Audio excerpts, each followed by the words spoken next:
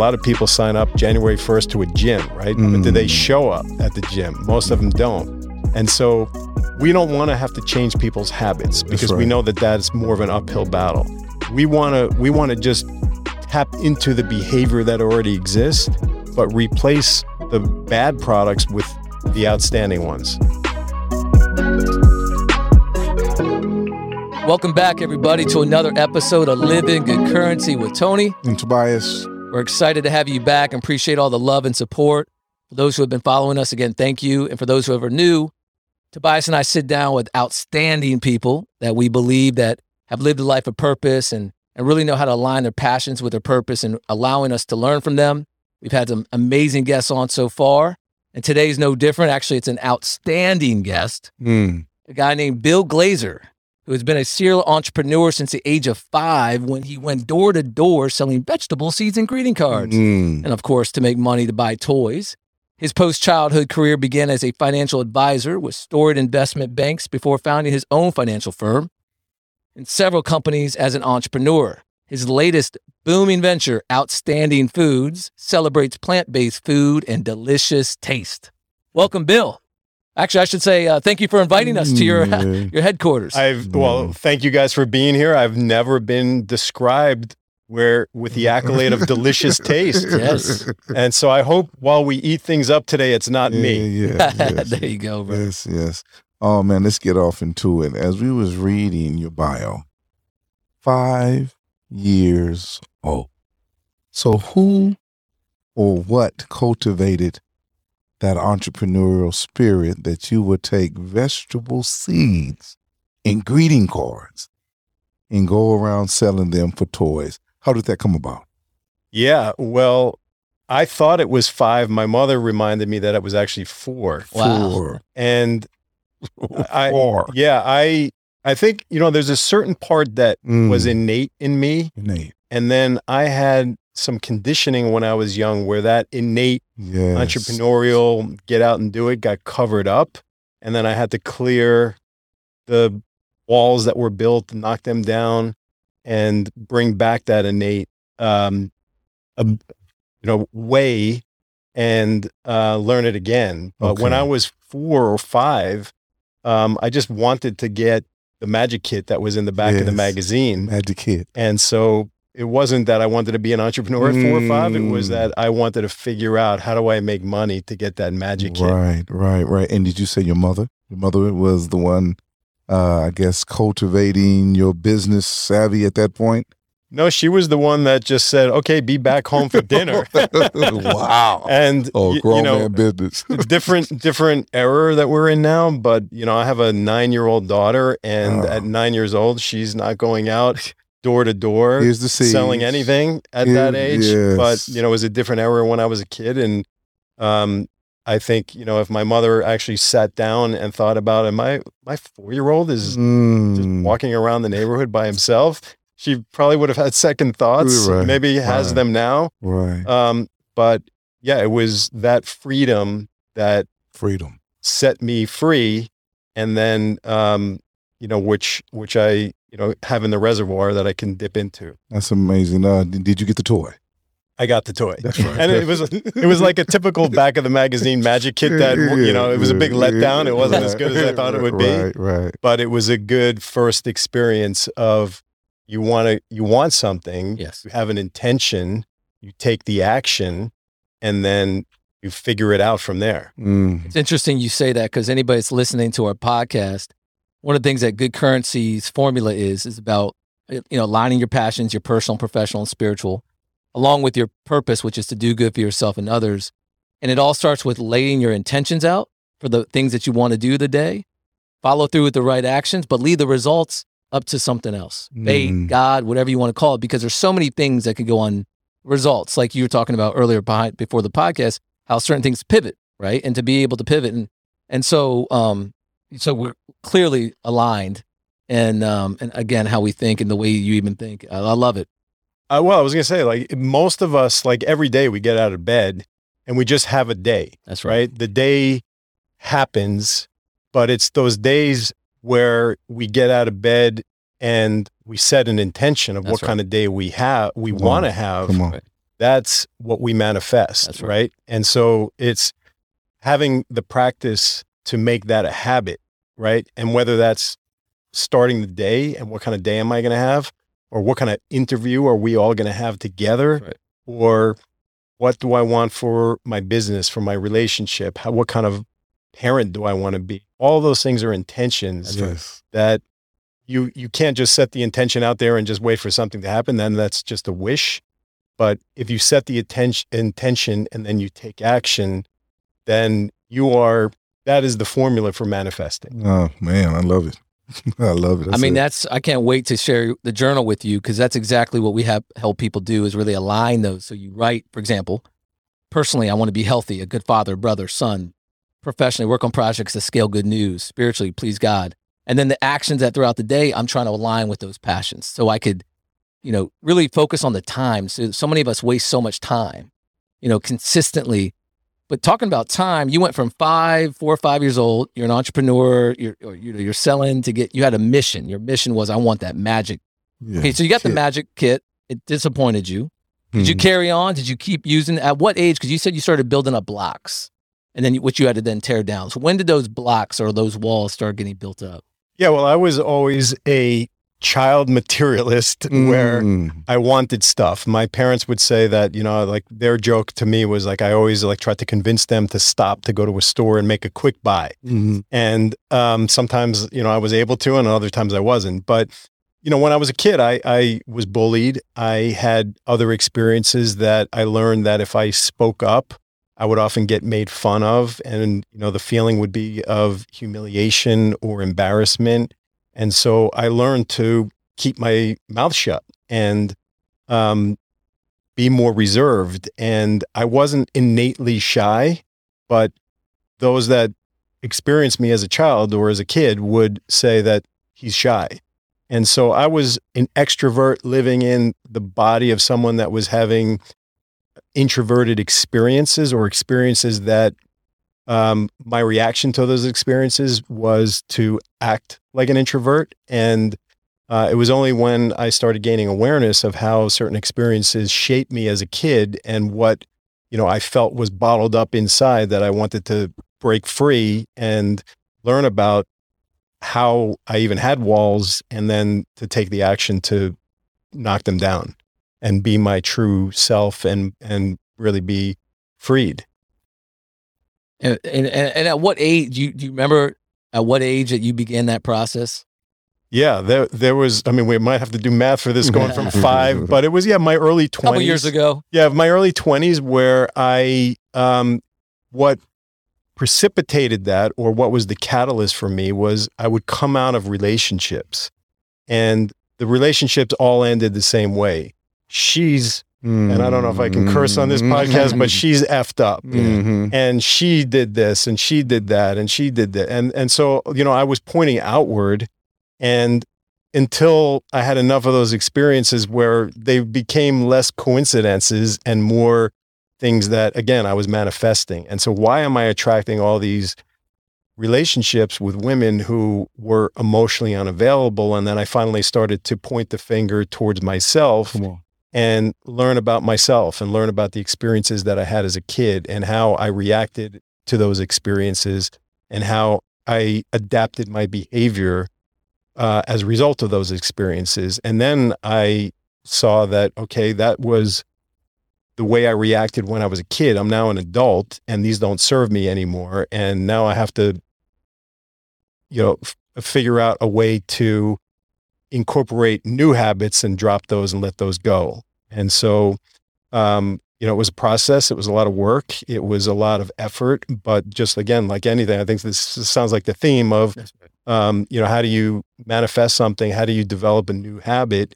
It's with intention, and it's having consistent follow-ups to take new action, but then to assess that along the way.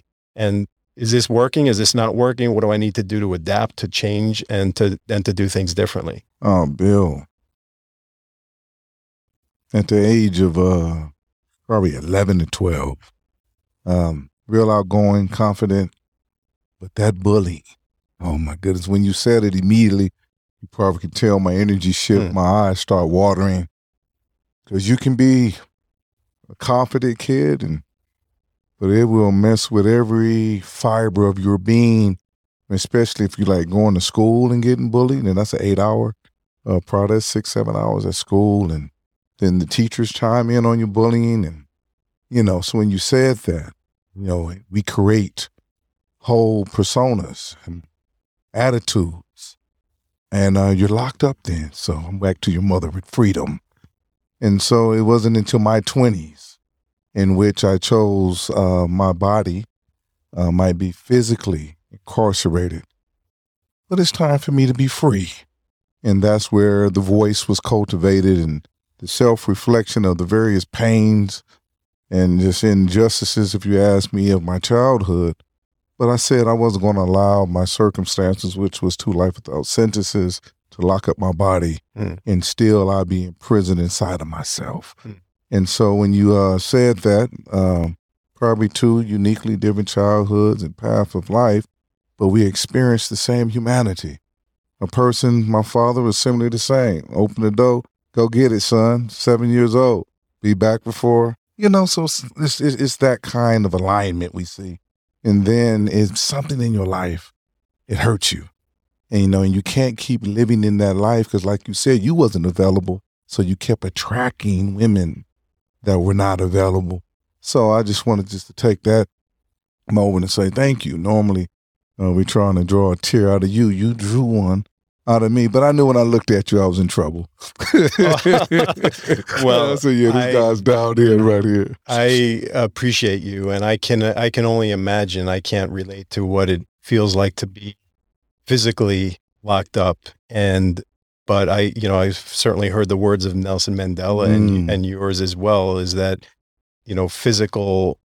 you could be physically locked up, but you could be emotionally free. Yes. But so many people, unfortunately, are not physically locked up, but are emotionally in prison. Yes. And so, Yes. It's the spark of awareness is usually what it takes to see things differently, because everyone grows up with certain conditioning. And, as a dad, I want to be a dad that my daughter hopefully one day looks back and says, that was conditioning that I want to use in my life and to in exchange of all her relationships. And hopefully it's a lot better than some of the conditioning that I had. But it's when you have that spark of awareness that you're unsatisfied with the way things have been and are, and you're motivated to make them different, that really is needed for most people. I know for myself, like I was in that treadmill of experiences over and over and over again, and I wasn't seeing myself. I was just pointing outwardly. So like, I'm very grateful for having that spark that helped me start to look inward and help me understand myself better, that I could be the best version of myself, which I and we all are continuing to try to improve. That's you're right about that moment, the spark, and sometimes it could be through failed experiences in which you get to learn from. It could be, in my situation, is when I got really sick. In other people's, it's there's usually those a moment or moments that you just can't take it anymore.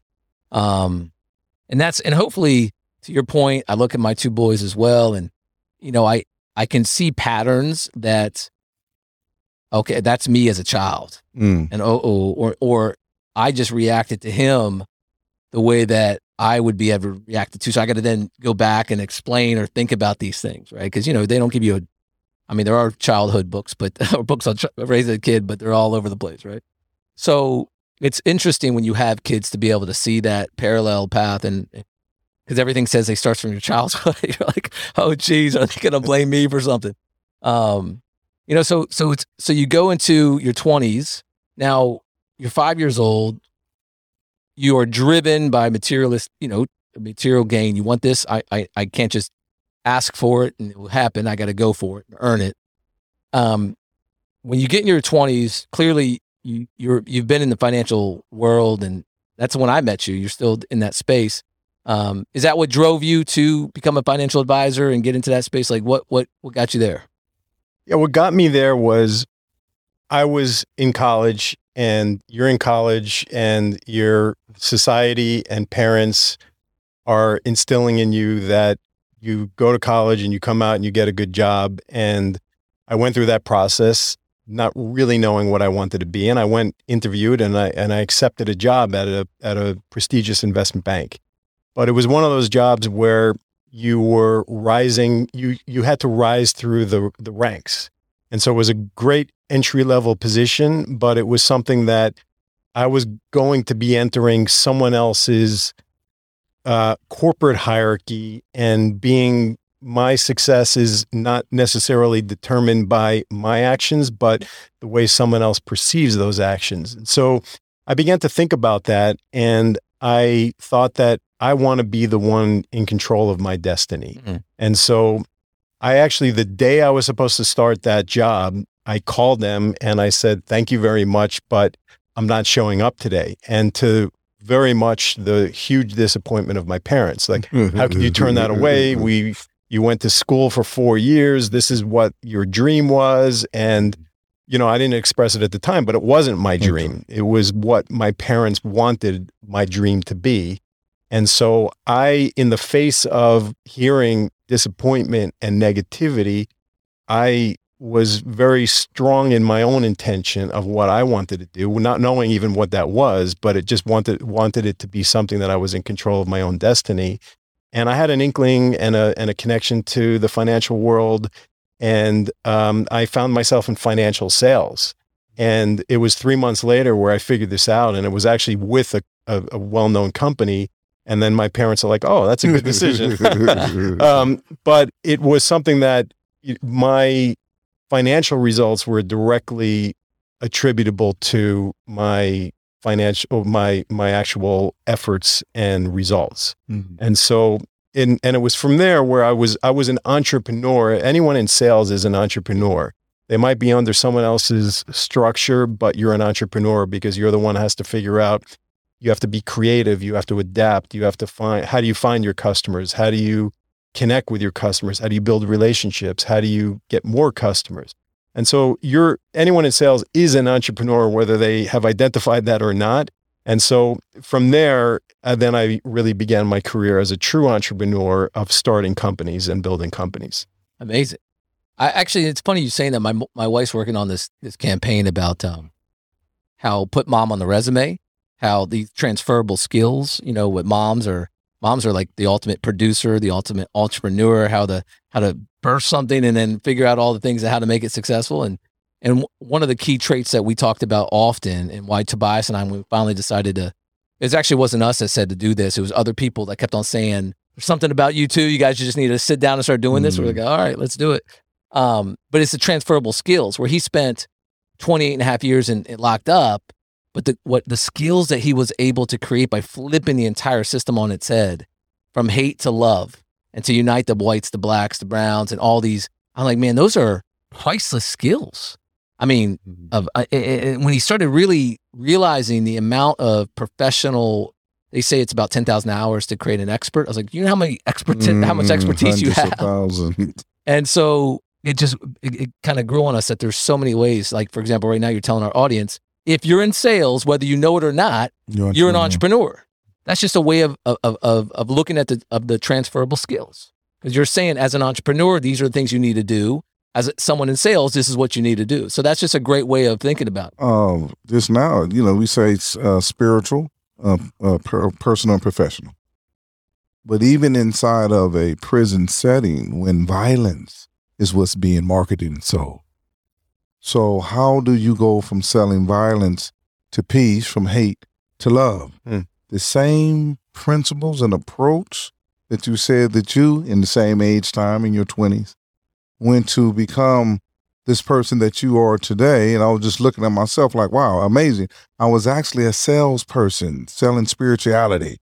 You know, we're bigger than our, I guess, worst moments that, you know, we might be attached to the anger that is attached to hate, but love and rejoicing is a better, I guess, experience. So you have to be a salesperson in that regard, and those skills are transferable skills. So just understanding like that. I was an entrepreneur then. You feel me? Because so many people brought into it, and to the most part, Governor Jerry Brown, when he stated what he stated, for caring for people, that from a death sentence to returning back into society.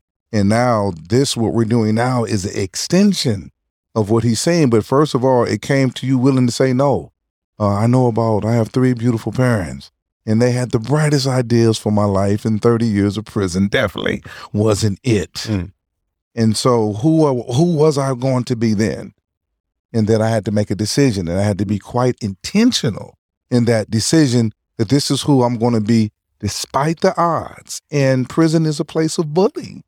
You feel me? And then, and in the 1990s, there was a terrible relationship between law enforcement and inner city black men. So every form of obstacle and demon and fear that I had to address those things. And so as we're speaking here today, this is what's really resonating, that we are sharing a humanity, although we might look like we're in different skins and different classes. All those are illusions that we continuously keep putting up. But we're all salesmen and saleswomen. And let's get to it. Well, I think you stated it in such a beautiful way, because when you strip everything down, we're all the same. And people are always selling us stuff that are ideas and beliefs that are different. And a lot of us believe those things. But when you're able to, like we do in our own lives, you strip things out. And when you start actually looking at things objectively, then all the bullshit gets cleared out. And I don't care what you think or what not you, but what someone else is thinking. This is what's true for me. Yes. And I don't need you to sell me on your stuff anymore, because I'm selling myself on what is true to and fits with my integrity. I love it. I think that's why we talk about doing good for yourself and others, meaning what you're just saying perfectly is, the first person you need to sell on anything is yourself. You got to buy into it. And I think a lot of us, especially we're here in Los Angeles and Hollywood, there's a lot of, or forget Hollywood, just go on your Instagram and, there's a lot of fakeness out there. And so you see things that are perceptions anyway, they're not real.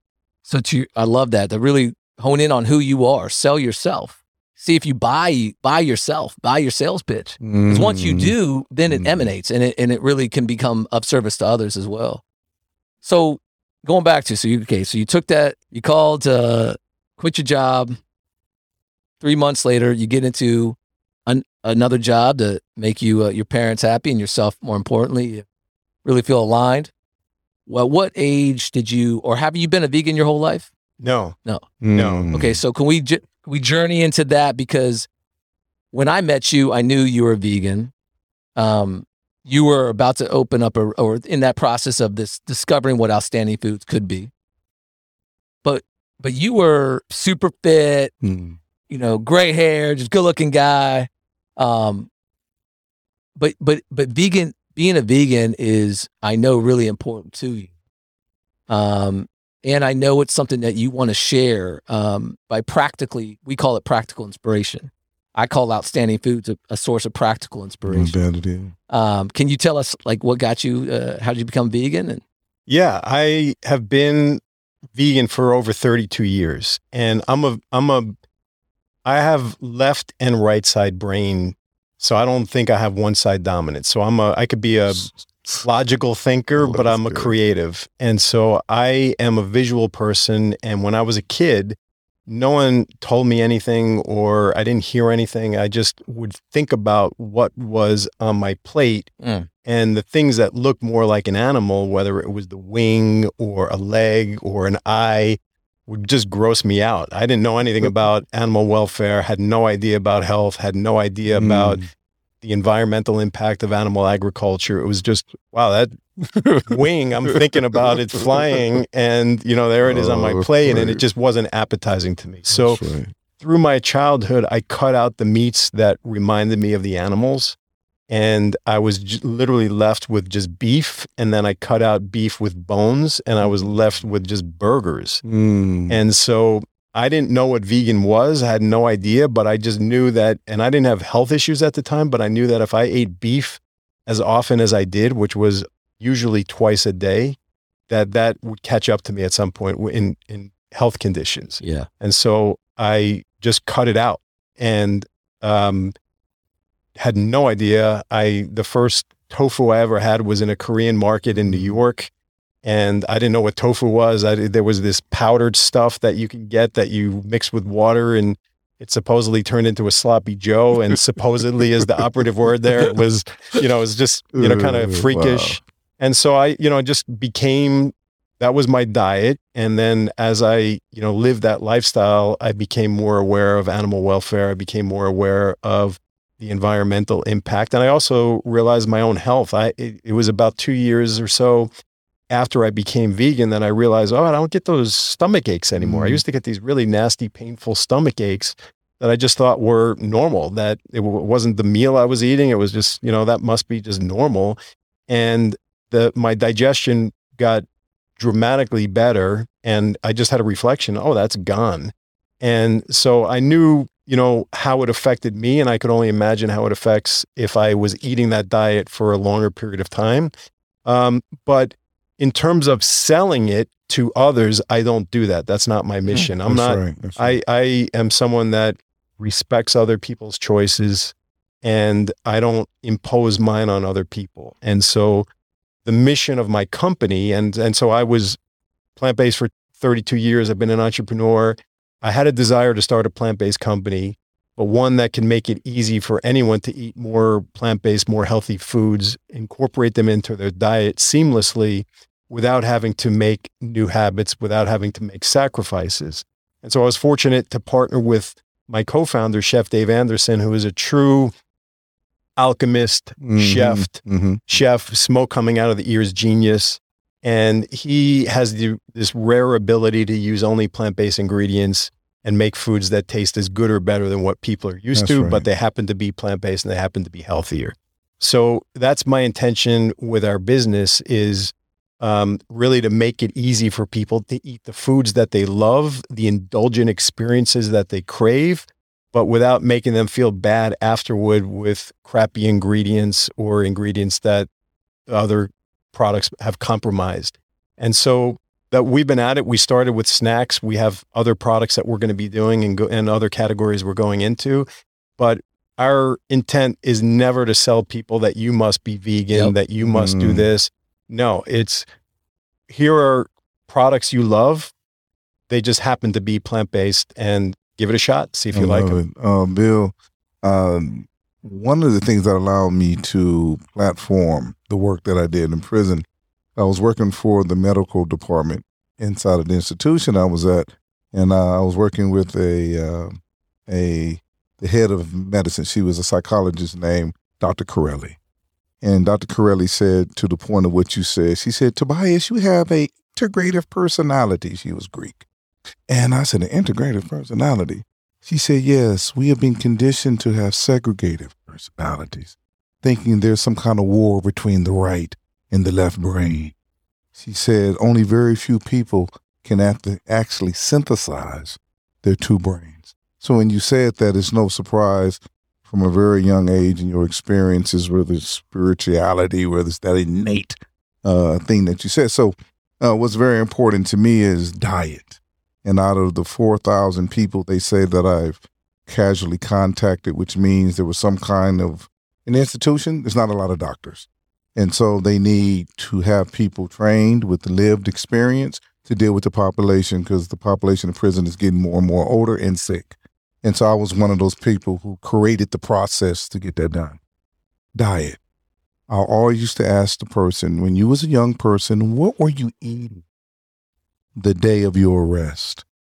I've heard no one say vegetables. I had no one say anything that was healthy, water. Why? Because it's not accessible inside of most communities that we come out of and that I work in. And it's not a part of the family culture. And so if you look at institutions, the grade of food is terrible. It's probably more healthy, but it's terrible. But yet and still, we spend billions on junk food a year. So thus the dilemma, think about eating junk food your whole entire childhood, and then 30 years of your life through these long incarceration stints. So your whole adult body is based on junk, and then coming out to society saying that we're reentering. So I'm saying that to say, to know that you are behind this company and brand as a person, as a spirit, and then producing food that gives life. And I was looking at Tony, he's kind of spoke on, his spark of consciousness coming through fighting with his Crohn's. And I'm looking at the food that he's now cooking, the colors, and you know what that is, and it's alive. So I'm very happy that we're here today speaking with you, because we want to take this food to the inner city. I seen how the team was eating when they came in. Everybody, I was like, oh man, I can't wait till this is over. We'll check this out. But we need a nutritional food. A lot of us stressy. We're going through a lot of anxiety. We love the new streaming and all these new movies that's coming on. We like to pack it in, but it's only costing us death and disease. And so to have food, real food. Now this is food that you have here that's going to give us life and help us feel better about ourselves. I think that is a revolutionary act. We thank you. Well, thank you. I have a friend named John Lewis. He goes by Badass Vegan. And he produced a movie called They're Trying to Kill Us. And it is entirely about what you just spoke about, which is that the food deserts in urban communities, there's no fresh groceries even to purchase anywhere. And it's fast food, it's junk food. And it's the kind of food that doesn't cultivate a healthy body, doesn't cultivate a healthy mind. And there are consequences to that type of food. And so he's bringing awareness. And we as a company, we want to help support whatever we could do to the communities that we serve. And so we've donated money. We've donated now, we're in a short lifespan of our company. It's only been a couple of years since we launched product to the market. And we've donated hundreds of thousands of bags of our product to people in need. And, really have a bigger mission beyond just being a plant-based food company, selling our product and making it easier for people to eat more plant-based and more healthy food. But it's to how we can be part of a solution of providing healthier foods to people that are truly in desperate need of that. Me and Tony speak on this. We don't speak on this enough. We are a B Corp, and the B Corp, our public good is reentry. Not just because I am a reentry person. Tony's a reentry person. He's reentering his own humanity, learning how to, how he did the same thing you did. Guys, I'm out. It's not you, it's me. And have to find his own way, in which life brought me and him together that fateful day. He says Christmas Eve at a gravesite. Point being is that the B Corp is not just re-entering people from incarceration, but all forms of imprisonment. And the majority of our mental and emotional and physiological dis-ease is because not only, as Tony has said, our psychological diets, but our physical diets. So on the grassroots level, we have a sister corporation who does that work. It's called Huma House. And Huma House and Huma Care, we're partnered with a company inside of a restaurant who is vegan. So when we was coming here today and Tony said, I said, Tony, you know this guy? This, and he said, bro, I know him. I was like, hey, we get past all, like you said, the bullshit. So, bro, there's work to be done. And it's really a revolutionary act. One day, brother, come with us to Lamert Park and we can count the stores. I'm talking about fast food, alcohol. Then you wonder why people feel the way they feel. You wonder why we produce children who feel the way they feel. So when we can have snack, and we like junk, we like to feel like we're eating junk. I'm not going to separate myself from our community and apparently the world. Bro, when we can eat, and I'm watching these men when I'm walking down the hall and they eating, and then they was eating like 2 or 3 bags before you got here. I said, we need to take some of that, and I'm going to do a trial with the youth. I'm not going to tell them what it is. I'm going to ask them how do they like it, and they're going to love it. And then I'm going to show them the difference. Options is what makes a difference. When a person doesn't have an option, then they go and we go down. So now to have such an option, I just wanted to say, you said you was grateful. I think gratitude is everything. So we're grateful for you. And I'm not surprised because I was going to ask you, did you make the correlation between a 4-year-old with a bag of vegetable seeds and greeting cards to your age today, decades later, still in the same place, bringing ultimately vegetable seed and breeding people in that way. Oh, yeah. Wow. Well, you just help shine the light on that. That's a beautiful connection. And I think, we are always planting seeds, but are we watering those seeds? Right? Come on, speak, bro. And so I think that's really what, we are doing now. Like we're when you're consciously going through your day, whether that's a lifelong intention, whether that's the daily intention, whether that's just a, period of time intention, putting the seeds out is part of it. It's just a different way of saying an intention without action is just a wish. A seed without water, without sunlight is just a seed. And you could plant it in the soil, but if the soil doesn't have minerals, it's not going to grow. If the soil doesn't have water and sun, it's not going to grow. So, it's you have to go beyond just that that this is what I want to do and actually do it. And that's the challenging thing for most people, because most people, this is what I want to do. This is how I want to do it. This is how I want to show up. But then the conditioning is what overtakes. And so for us with food, we know that habits are hard for people to incorporate. We know that it's very difficult. A lot of people sign up January 1st to a gym, right? But do they show up at the gym? Most of them don't. And so we don't want to have to change people's habits, because we know that is more of an uphill battle. We want to just tap into the behavior that already exists, but replace the bad products with the outstanding ones. Brother, urban farming is a part of how I leverage my freedom. And you have something called weeding. Weeding is very important, getting the weeds out. So this is what I believe, that the soil, our communities are soil. We're seeds. You're a seed, and these children and young people are seeds. But the soil has been tainted. The soil has been contaminated by people who are literally bullies. They don't care nothing about the community. So when we can weed out those products and because remember, their intention is on those products. Their mentality is on those, their so-called spirituality or lack of is a part of those products. So when we can institute inside that soil and weed out and put what we're doing today, I can almost guarantee the effects it's going to have, because it's not just the vegetable, but it's the product itself and who produced the product and the individual's lives. We become, a product. That's what they call programming. Me and Tony talks about it, Tony being a producer, brother, and it's called a program. So who's doing the programming? you feel me? Yeah. Now what are we programmed to do? And so now this is the other side of that. I would say, when you talk about people, a lot of us have these grander ideas. Oh, I want to do this. I want to be this type of person. And to your point, maybe a lot of us stop short of just the intention, because we don't know what actions. But, or you may go, I have the seed. I have this great strawberry seed. I found some soil that looks pretty good, but I don't know where to get the water or the sun because I'm indoor. And so it's just about, like, for example, you had this intention, but you had to, faithfully meet Dave.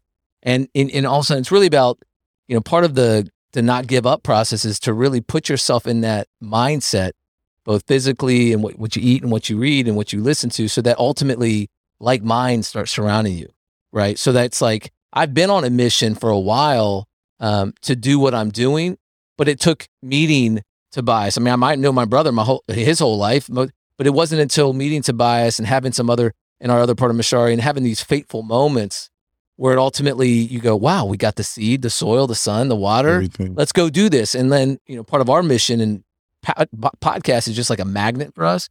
Obviously, we are associated with Good News Network. We're trying to create and cultivate with Good Currency an opportunity to not only just focus on the brands in the brand of Good Currency, but also how do we create a platform of good that we can then really rise, so that ultimately we have a place that has we do have millions of people, but let's grow that from 2 million to 25 million uniques a month, so that we can now shine light on all these incredible other people, products, and planet-saving techniques. So that's our mission, and that's why we're doing what we're doing. One of the best, I remember when I sat down and interviewed you, or we talked about Hatched, and I asked you, I don't know if you remember this, but I quote you often. It's been years. I said, what do you look for in an entrepreneur? Like when you're thinking about investing, I know you've you helped raise, a lot of money for companies. At one point, you were known as the badass motherfunder, which I love so much. But you said, like I said, in a business plan, when you look at a business plan and you see these projections and you had said, I'm paraphrasing what you said, but you had said, yes, I look at the projections, not so much because I believe the numbers, but it's more to say the mindset of where they want to go. But what I don't like, or what I get fearful of investing in, is an entrepreneur that's so fixated on where they're going. And you reference this idea of it's their ship. I'm in the ocean with them. I don't get to pilot it. They're the captain, and they're telling me they're going due north. That's how we're going to go become a $1 billion company due north. But you're like, yeah, what if there's a tidal wave coming up? Where's a storm? I don't care. I'm going straight for it. You said, I need to know someone that can pivot. Like maybe you have to go left a little bit before you can go. And I just remember that analogy hit me so much about this idea of pivoting, or at least investing in those that you felt like knew from a mission statement. Mission and visions tend not to change if you know really why you're doing what you're doing. But how you get there tend to change. So can you give us an example of, so thank you for that advice. It's been around and I've been sharing that with a lot of people. But can you share that experience with Outstanding Foods, for example, like where you started and where you're at today? Because I know that, you're constantly reinventing and adapting this product. Well, I'm gonna bring it back to Tobias's masterful metaphors about pulling out the weeds. Yes. And the seeds and the soil and the sun and the water and all that, right? What does that call? That's called cultivating the soil. And so we all cultivate something. That idea, that spark, that intention is the beginning, but then it has to be cultivated. And so if you plant a seed in the ground and it doesn't rain for a while, you're going to be out of luck if you just wait for it to rain and you're in LA, even as an example, right? You got to figure out, okay, is there a hose around here? Is there other water I could bring into this, right? You have to adapt. And so the process of cultivating doesn't mean that you're going to be in a straight line of this is my intention and this is where I want it to go and this is the direction and where we end up at. There's going to be lots of twists and turns along the way, and that's the way you have to navigate that, right?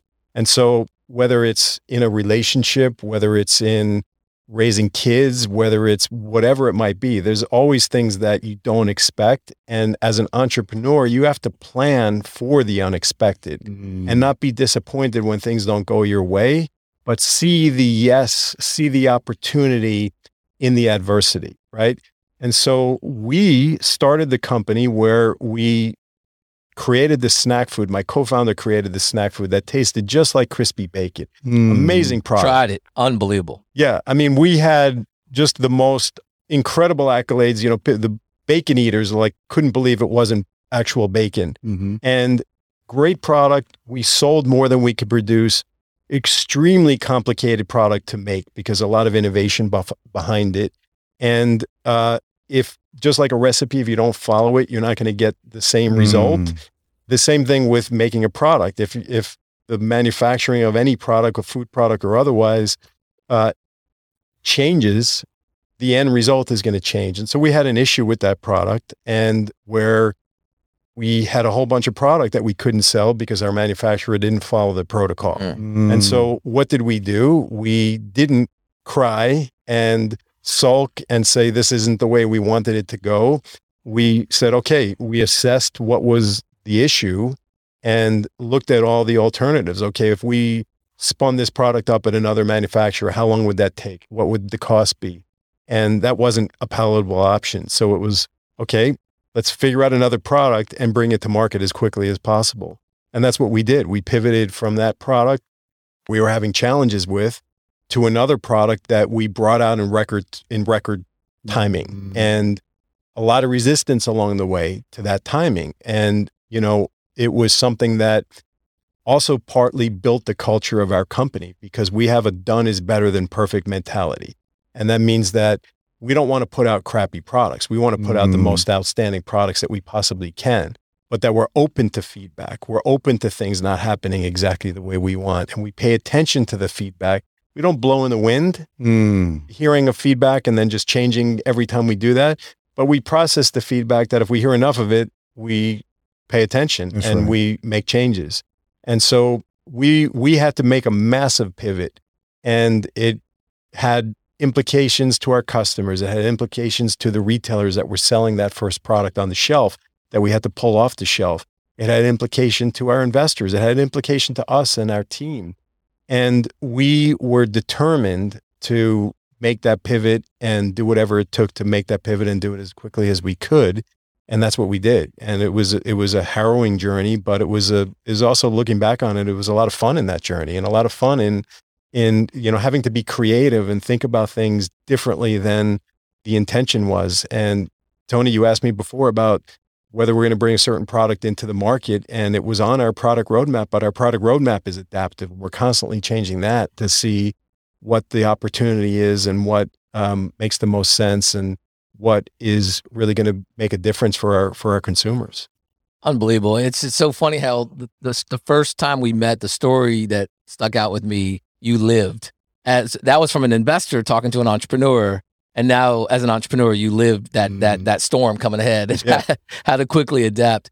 The other thing I love about Outstanding Foods, and to your point, Tobias, it is about, why we call ourselves good currency. It's not just about philosophy, but also the flow of energy, right? And so when you get to learn, and the studies show, Gen Z, millennials, they look into the ethos of a company, and they will switch brands if they know the ethos of a company, why they're doing what they're doing. And you and Dave, I'm fortunate enough to have met you guys prior, so I can see and testify the flow of the why. But I love how you say you're not selling the vegan part. You're trying to make a better, healthier product that just, by the way, happens to be vegan, but full of protein and all kinds of good for you products. Literally, you can go to the grocery store, anybody listening, if you are lucky enough to have Outstanding Foods in your neighborhood grocery store, which you will soon, wherever you're listening to this, you compare even other vegan-based products. There's nothing on the market like yours. And as a parent or as someone just feeding themselves, you feel better about the snack that you really want, And so, because even if you're vegan, I know a lot of vegan or vegetarians who aren't in the best shape, eat stuff that they should not be eating. As a matter of fact, maybe they eat too much of the junk food. And so for me, what you're providing, and again, the ethos behind the company is, and I can see how this brand is just going to expand into so many other, into so many other categories, not just snack. So we celebrate you and Dave. We celebrate your company. That's right. And appreciate why you're doing what you're doing. It really, this is what it's all about for us, is to how do we tell these great stories? There's so many heartfelt stories, but I really appreciate the journey that you've been able to share with us today. And, it's impressive to see. But I got to ask you, actually, when it comes to the perfectionism of Dave, and I know he's a perfectionist, scientist, chef. Was it your idea, his idea, or a group idea to not just make it taste? I know taste is a huge thing, like pig out, and to really taste as much. But what about all the other vitamins and minerals that you're putting in? Like, how did, Yeah. Dave actually had the experience of stopping at a gas station, filling up, going inside and buying a bag of chips.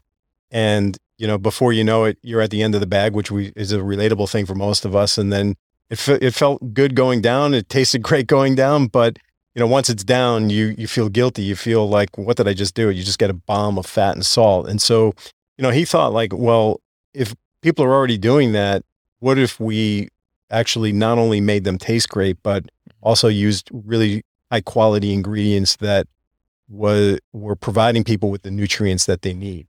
And so that, really was a big part of also the ethos of everything we do. It's got to taste great first and foremost, but it's giving you the flavor you love, but the nutrients you need. Hey. And so, we're solving problems, or at least we like to think we're solving problems for people where you can get that great taste and indulgent experience that everyone loves about food. Well, what is comfort food? Comfort food makes us feel good in the moment. You keep eating comfort food, it's not going to make you feel good all the time because it's going to catch up to you, right? So we want to have people feel good and have food be that enjoyable experience, and not where you feel like, oh, I'm eating healthy, so I have to eat the crappy stuff. No, you could have everything you love about food, but you could have the things that your body actually needs and craves as well. Incredible. And you had let me know how much you can talk about this, but I mean, it's on social, so do. But what I love also is a lot of people use influencer marketing and influencers to sell their products. And these influencers, some of them are authentically passionate about the product. Sometimes it's just a great paycheck, like anytime. But you got influencers and some pretty powerful people behind your brand that not only are out there being your spokes people, but they're investors as well. And I know that was important to you. There's a famous in the sense of in this world of outstanding foods, the story of how you even heard about Rob Diedrich and that story. Can you share that quickly with our audience? Yeah. For those who haven't heard, I think it's an interesting story. Yeah. Well, I think, you touched on something that is paramount to everything, is authenticity, right? Because you just described also that consumers now look for brands that have a purpose and that they can connect with. But if you're not authentic about that, consumers are very sophisticated and will see right through that. So if you're just trying to, hey, let's do the market research and let's adapt ourselves and let's put this, no, it doesn't work. Consumers are very, very sophisticated. Same way with influencer marketing. Consumers can smell through, okay, that's a paid ad. They're just, running through their lines that, like, do they really eat that product? There's been so many cases of, like there was a Microsoft tablet, whatever they call it, that, was sponsoring the NFL, and there was a coach on the sidelines using an iPad, right? So consumers see through the BS and they see through what isn't authentic. And so we attracted investors that were big believers in our products, the consumers of our products, where if they're actually investing in a company, in the products that they love, then when they're talking about it, consumers are gonna understand that that's real, that that's not just paid for. They're not just reading their lines; they're actually saying what is real and authentic to them. And so that was our strategy, because we wanted to connect with people in an authentic way and in a way that was relatable. And so we were fortunately able to attract a number of celebrities and influencers. Rob Dyrdek was among them, and Rob was our lead investor in the initial round. And I was introduced to Rob not knowing who he was. I had heard about his show, Rob and Big. I had heard about Ridiculousness, but I never personally saw them. So I was introduced to Rob, and I'm thinking, okay, an MTV guy, he's probably like a smaller investor. And it turned out that Rob was not only a bigger investor from the, size of his check, but just a super smart businessman that knows branding, knows positioning, and has also a very strong left and right side brain. And he and I formed a partnership, a real connection. The company wouldn't be called Outstanding Foods with him. A lot of our branding and positioning. Wow. And Rob is, not only a big supporter financially, but a big supporter in terms of the mental input and strategy. He's on our board now, and Rob is a meaningful part of our company. Well, congrats, because I love that story, how you didn't know who he really was, and then he ended up writing you a check that you were pleasantly surprised with. But more importantly, the energy. It was a flow. We were just on a phone call this morning about different investors and putting money in, and how someone walked away from a big check just because they didn't feel that investor, and they know the consequences of dealing with an investor's energy if it's off. And Rob, by the way, someone who I saw you and him and Lewis Howes on the podcast together. That was a really cool podcast episode. He also is big on what we talk about, which is the time, intention, action, and I can see how that ethos, you two together, is a powerful force. So we'd love to have you back. As when the company keeps growing and new things happen, our goal is to just keep cultivating these relationships, pushing them out to our little audience. But we like to end each episode with asking. Could be 3 to 4 quick one answers, just to see where your head's at. Okay, Bill, without further ado, what's the quote you tend to live by daily? Yeah, so it is live as though I'm going to die tomorrow, but take care of my body and learn as though I'm going to live forever. Amazing.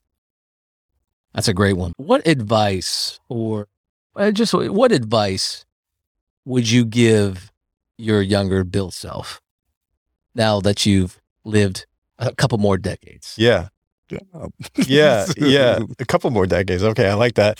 It's being aggressively patient. And so, the cultivating process is a time thing, right? It's like, you're adapting, you're navigating.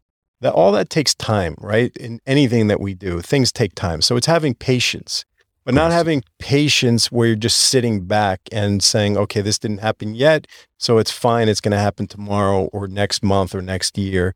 It's being aggressive with your patience. So it's trying to make things happen as quickly as possible, but having the patience and the space to allow things to materialize and to show up when your plan is aligned with whatever the universe's plan is. I love it. That's amazing advice to anybody listening at whatever age. And there's two more. Now, this is a question I'll be a little lenient on. I won't say what book do you recommend that you're potentially reading now, but in the last 6 months, do you have a book that's really resonated with you? I love the new Gary Vaynerchuk book. I've known Gary personally for several years, but Gary Vaynerchuk's book is talks about being kind, and being kind as the currency in business. Yes. And so being compassionate business, for a lot of people, they think that, to be successful, you have to grind to the top, and you feel like you have to be aggressive in your relationships and have things be one-sided or that there's a winner and there's a loser. Mm-hmm. And so he talks about being kind. And, I always approach, even from early days, of relationships have to be win-win. You can't just have one winner and one loser, because karma will catch up to you and you're going to be the loser if you've made someone else a loser. And so I think that he's got a massive platform, and to talk about the things that he's talking about in the environment that we're in, where there's such divisiveness, such polarizing views, and people aren't listening to each other. They're trying to convince people of their views. That's our culture. You turn on the news, you'll see that every day. You turn on talk radio and people are just fighting and arguing and, not listening to each other and just trying to convince people of our views. Our views are right, your views are wrong. That's the society. So to have someone with the platform that he has talk about kindness and compassion and empathy, I think not only is really needed, but I think he did just an outstanding job of delivering that book. I was hesitant on asking you that question because I feel like it's used a lot, but I'm so glad I did, because the answer was perfect. I think Gary, actually, his Sasha Group company, they interviewed me on a podcast that came out in September. Or no, they interviewed me in September and it came out in November. And it was about good currency. And it was before we really kind of launched. And you're right. I mean, Gary, I've only met him once briefly in Cannes. But you're right. Having someone like him who's, our age, in that youthful Instagram age, talking about kindness, and it is so important, because you just don't hear that enough, and it takes someone bold like him to and a lot of times when we're in our conversations about things that seem to Pollyanna or whatever they call it, just to like, oh, you're just thinking about it's never really going to happen, and wishful thinking. But it's what Tobias often says is, it's not when you know better, you do better. It's when you feel better, you do better. And so being kind and being nice and doing good, you begin to feel better. And once you start feeling better, it becomes contagious, and then that's how you trickle into doing action. So thank you for that response. All right. So Outstanding Foods, tell us where our audience can find you guys, follow you guys. Yeah, at Outstanding Foods on Instagram, all the social handles at Outstanding Foods. I'm at Bill Glaser, Glaser. And our products are sold throughout the country and even starting to go worldwide now. So look for them at your stores in the snack aisle. If they're not there, tell the store you want Outstanding Foods. Amazing. And can we buy them online on your website as well? Yes, outstandingfoods.com. Awesome. Bill, thanks for having us. We appreciate your time, and thanks for being on. Don't forget to check out new episodes every Monday. We're super excited about this. I'm Bill Glaser. I'm Tony Samadani. I'm Tobias Tubbs. And we are living good currency. currency. Yeah!